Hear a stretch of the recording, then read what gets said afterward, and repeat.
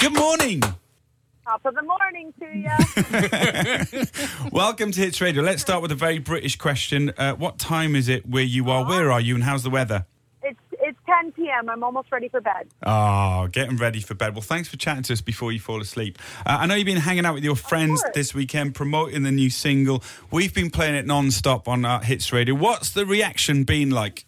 I've had a lot of really good reaction. I told my friend the other day that I was a little overwhelmed because I haven't had this type of reaction in a second, like immediately. And, just really grateful, but also like I have had this song kind of in my pocket since August of last year. Mm-hmm. And I remember initially, having that feeling that makes that body feeling when you have chills on your arm, you're like, oh my gosh, there's something here. Goosebumps. But yeah, goosebumps. But when you listen to it 4,000 times, you're kind of like, I don't really know anymore.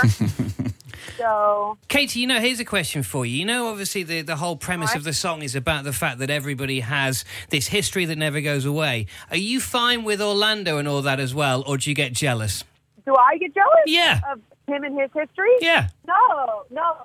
And he doesn't as well, like, because we have a really, we've worked hard for an open communication, an open dialogue between each other. I mean, that doesn't always come naturally, and it hasn't for me in the past, but, we've had to do the work to be, like, completely honest with each other, even about the uncomfortable stuff. Mm-hmm.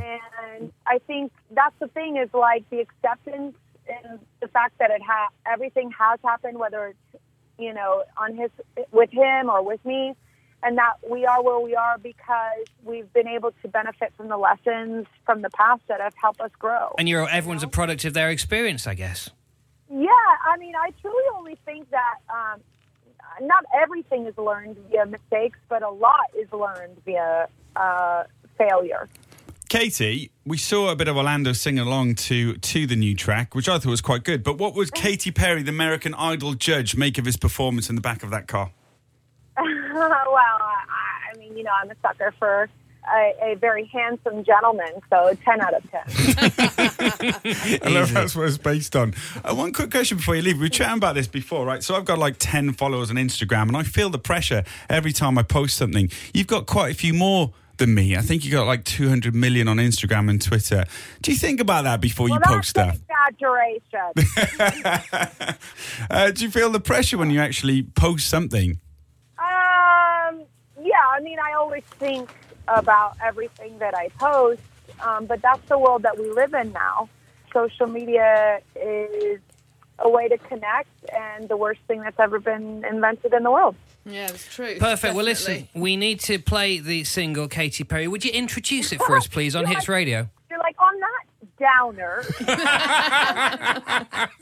Let me just say before we go, Gemma, congratulations. I think your baby is already going to be born a supermodel because both you and your husband or your partner, whatever, you guys, wow. If that baby doesn't come out with like a full-on modeling contract, I don't know. Oh, thank you so much, Katy. Oh my God, Katy Perry's wished me congrats. Thank you.